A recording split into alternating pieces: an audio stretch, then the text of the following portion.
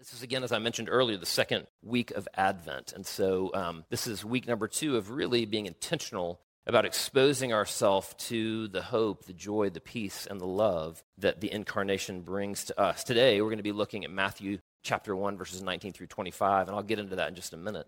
Again, sometimes during the Christmas season, I'll preach a series on those 4 themes of Advent. Other years, we've done series called Songs of the Savior, where we look at the theological and scriptural sort of foundation for good old Christmas hymns. This year, we're just going to be looking at several different characters that show up within the Christmas story. And in particular, we want to look at how these characters respond to the arrival of Jesus. Today, we're going to be looking at Jesus' adoptive father, Joseph, as he is depicted in Matthew 1. Now, in a moment, I'm going to pray, and then we're going to begin today's sermon with a clip from the movie Dead Poets Society, which I think maybe came out back in like 1986, so it is old. In fact, it's old enough that it was, coming out, I think, my freshman year of high school. That's how old it is. But in this, Robin Williams plays an English teacher who is trying to teach his students how poetry is actually about life, and how life is actually about making a choice about who you're going to be and about what you're going to do. So we're going to open up with that in a minute just after I pray. Let me take a moment and pray. Father, I pray this morning as we look at your word, as we look at the story of Joseph and the story of Jesus. Father, I pray that we would be moved to make a decision about our lives and how we are going to decide to live and who we are going to decide to be. And so, Father, I pray that you would help us to be moved today as we see your son Jesus, and as we read your word, that not only would our minds be shaped, but our hearts and our desires and our wills would be shaped as well, and that those would lead us then to action. We pray these things in the name of your son, Jesus Christ. Amen. In this scene, Robin Williams, as the teacher here, is quoting a line. Actually, he ends up quoting the entire poem from Walt Whitman's poem, "O Me, O Life." The poem is broken up into 2 parts. If you could read it and see it written out, you'd see those 2 parts. There's really a question. That's the beginning of the poem. And then there's the answer. And that first part of the poem, the question, is essentially asking the question, what's the meaning of life? What's it all about? What's the purpose of our living? And then the second half of the poem then answers that question. And what Walt Whitman says there is he says the answer is that the powerful play goes on, and you may contribute a verse. Let me read that one more time. The powerful play goes on, and you may contribute a verse. In other words, there's a powerful, larger story raging on around you. And your purpose in life is to play your part in that larger story, to contribute your verse. There are a few chapters in this larger story that are more meaningful than the incarnation itself, which we read about in the Gospels. It's the event in which God entered into humanity in order to rescue us. And there are few characters in this larger story that have had as meaningful a part to play as Joseph did. Let's take a moment and look at his verse. Matthew 1, 18 through 25. Now the birth of Jesus Christ took place in this way. When his mother Mary had been betrothed to Joseph, before they came together, she was found to be with child from the Holy Spirit. And her husband Joseph, being a just man and unwilling to put her to shame, resolved to divorce her quietly. But as he considered these things, behold, an angel of the Lord appeared to him in a dream, saying, Joseph, son of David, do not fear to take Mary as your wife, for that which is conceived in her is from the Holy Spirit. She will bear a son, and you shall call his name Jesus, for he will save his people from their sins. All this took place to fulfill what the Lord had spoken by the prophet. Behold, the virgin shall conceive and bear a son, and they shall call his name Emmanuel, which means God with us. When Joseph woke from sleep, he did as the angel of the Lord commanded him. He took his wife, but knew her not until she had given birth to a son, and he called his name Jesus. Let's enter into this story, this narrative about Jesus and about this man, Joseph. But as we do so, let's first ask the question, what do we actually know about Joseph? He first appears in the Bible in Matthew and in Luke. In both, Joseph is listed in the genealogy of King David. That's important because that's where the Messiah comes from. Now, some of you may have noticed as you've read these two different genealogies that they're actually different, and that's also important. It's such an obvious difference that either Matthew or Luke is wrong or that something else is going on. Several different arguments have been put forth. One argument is that Matthew follows Joseph's lineage and that Luke follows Mary's lineage. Both went back to David, so that could be true. Both, again, lead to King David. But another option is that Joseph's father died and that he was actually adopted, thus giving him a physical lineage as well as an adoptive lineage. And if that were true, then Joseph's role as Jesus' adoptive father takes on an even weightier significance. The last time we end up reading about Joseph is in Luke 2, when Jesus is 12 and their family had gone to the temple, and the assumption is that sometime after that, Joseph had passed away. If most of us were asked about Joseph's vocation, we would say rightly that he was a carpenter. That's true, but the word used to describe Joseph's vocation is actually broader than that. It's tekton. It's a word from which we get technology and technical. And a tekton was someone who worked with wood, but they also worked with stone and metal. Surely Joseph would have done work in Nazareth that Jesus would have probably partnered with him in, building tables and chairs and yokes for oxen. But it's also very possible, if not likely, that Joseph would have also worked in the nearby city of Sepphoris, which was being constructed by the Romans. It was really a magnificent city with lots of metalwork, lots of stonework, lots of woodwork. They may have actually gone there together to do this work in carpentry, but they could have been doing masonry or metalwork as well. And then finally, we know something about Joseph's character, and we know something about his spiritual life. Verse 19 says, "And her husband Joseph, being a just man and unwilling to put her to shame, resolved to divorce her quietly." This verse tells us several things about Joseph. First of all, Joseph was Mary's husband. Verse 18 calls them betrothed, but here Joseph is referred in verse 19 as Mary's husband. Marriage in the ancient Near East, and in particular in the Jewish culture, like in America, had two different parts, the engagement and then the actual marriage. And in this case, the betrothal had occurred, but the marriage ceremony had not yet occurred. Betrothal was considered so sacred in Jewish culture that an actual divorce was required to break off an engagement. We also read here that Joseph is a just man. 2 weeks ago, we looked at the same word just in Titus as a trait that should be descriptive of godly people. Essentially, a just person is someone who does what is right even when it costs them. A just person does what's right even when it costs them. We read next that Joseph was unwilling to put her to shame and that he had resolved to divorce her quietly. In other words, Joseph was not only just, he was merciful, he was kind. You can be a just person and also be ferociously self-righteous, and you can be ferociously judgmental at the same time, but Joseph wasn't. Though he could have publicly divorced Mary and put her to shame, he didn't. Instead, he decided to terminate their engagement quietly so as to protect her from that public shame. It seems likely, therefore, that Joseph was what most of us would call a good man, right? He was a good man. He was just. He was merciful. He was kind.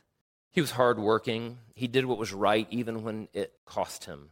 The Bible doesn't tell us why explicitly, but it's important to remember that God not only chose Mary to be Jesus' mother, God chose Joseph to be Jesus' father. Think about that for just a moment. This leads us to the next point.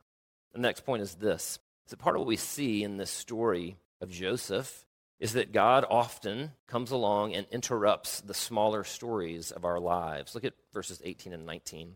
Now, the birth of Jesus took place in this way.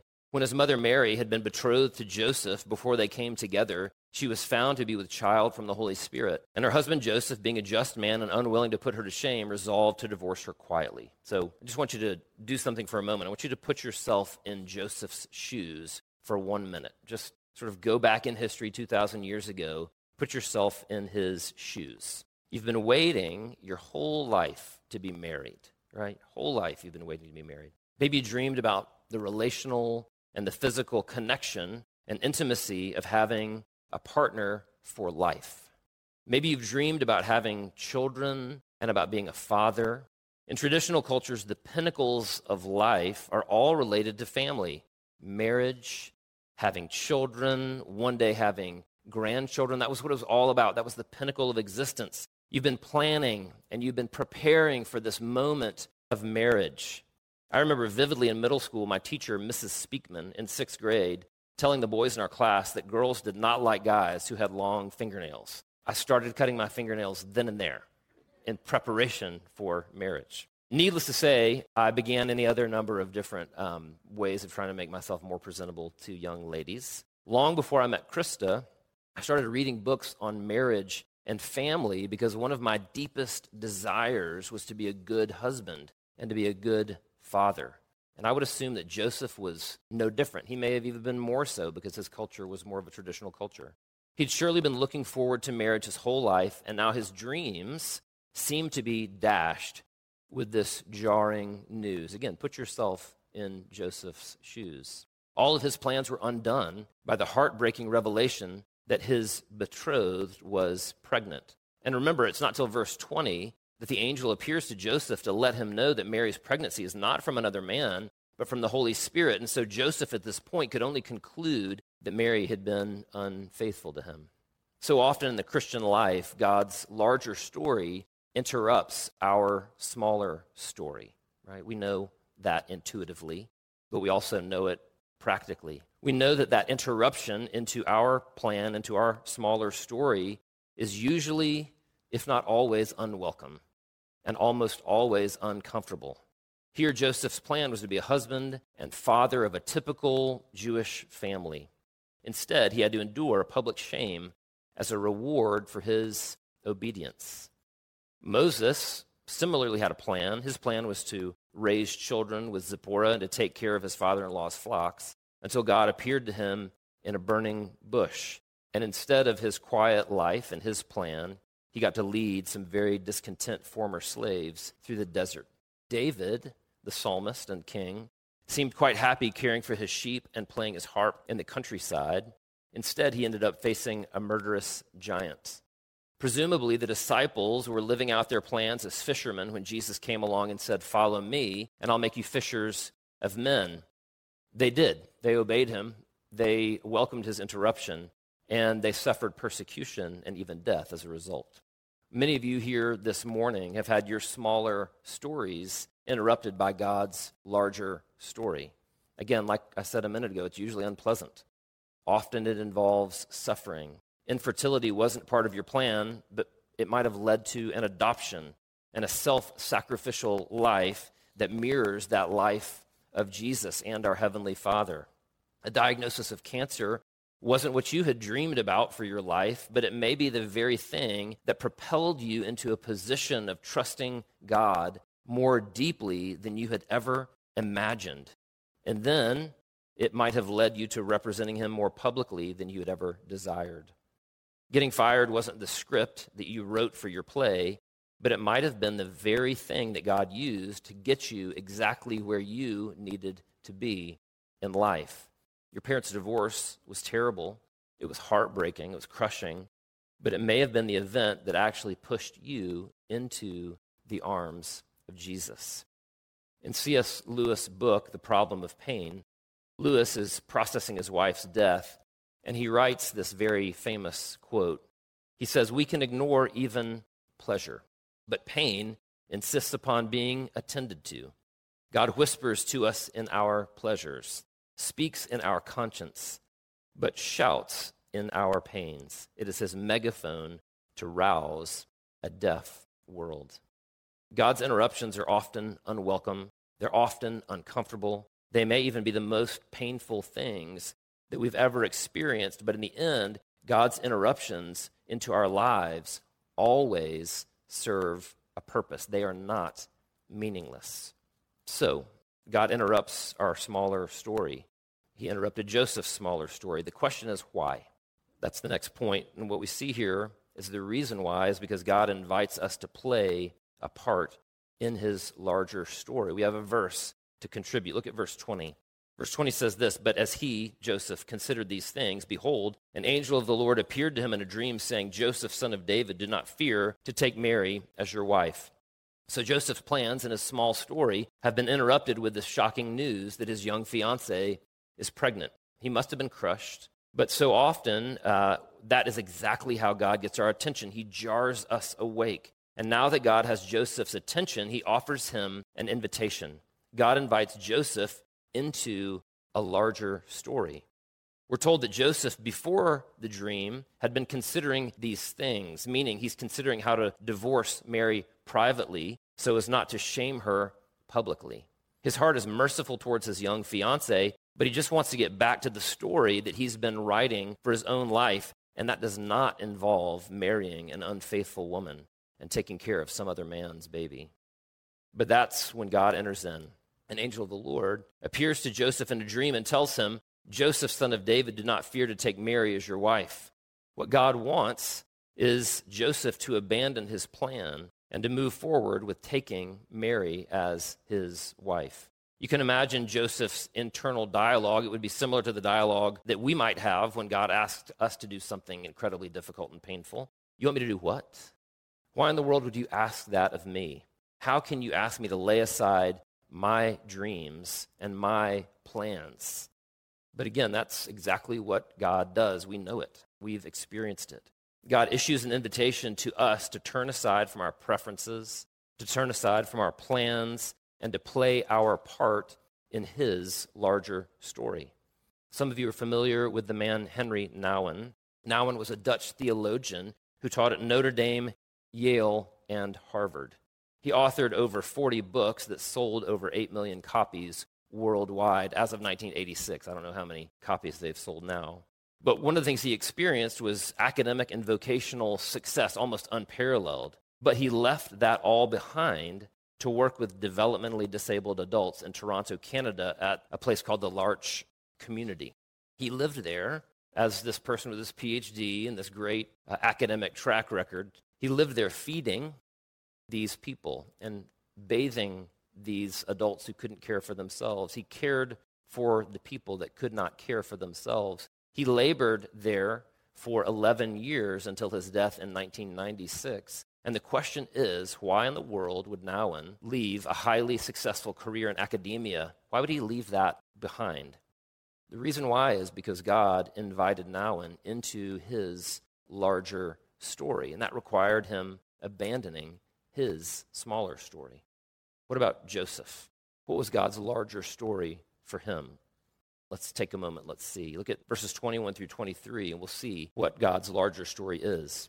Do not fear to take Mary as your wife, for that which is conceived in her is from the Holy Spirit. She will bear a son, and you shall call his name Jesus, for he will save his people from their sins. All this took place to fulfill what the Lord had spoken by the prophet. Behold, the virgin shall conceive and bear a son, and they shall call his name Emmanuel, which means God with us. And now finally, God gives Joseph a glimpse into the larger story. Mary wasn't unfaithful. She'd never even known another man. The child that she was carrying was conceived in her apart from any human's touch. In fact, the child in her womb was from the Holy Spirit. And this child was no ordinary Jewish baby boy. The angel tells Joseph to name him Jesus, for he will save his people from their sins. Jesus was the New Testament version of the Old Testament name Joshua, which means Jehovah shall save. Jehovah shall save. This child that Mary was carrying was to be the promised Messiah. But God let Joseph in on something that even the Jewish theologians of his day didn't know. This child wasn't coming to save the Jewish people from the Romans. Rather, he was coming to save them from their sins. And this Messiah wasn't just a prophet or some anointed individual. Rather, this Savior would be God himself. Look at verses 22 and 23.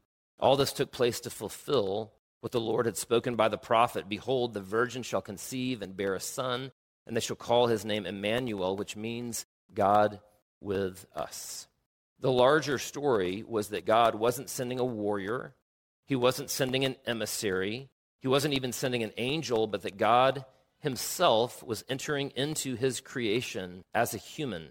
St. Augustine captured this idea beautifully when he wrote the following: man's maker was made man, that he, ruler of the stars, might nurse at his mother's breast, that the bread might hunger, the fountain thirst, the light sleep, the way be tired on its journey, that truth might be accused of false witness, the teacher be beaten with whips, the foundation be suspended on wood, that strength might grow weak, that the healer might be wounded, that life might die. God himself was entering into humanity, into the human story, to suffer and to die in order to save us from our sins. And so suddenly, God's interruption of Joseph's life and his plans feels far more justified. The question remains, though, what would Joseph do? What would he choose? We see in verses 24 and 25 what he chose. He chose to obey God. Verse 24 and 25 say this: when Joseph woke from sleep, he did as the angel of the Lord commanded him. He took his wife, but he knew her not until she had given birth to a son, and he called his name Jesus.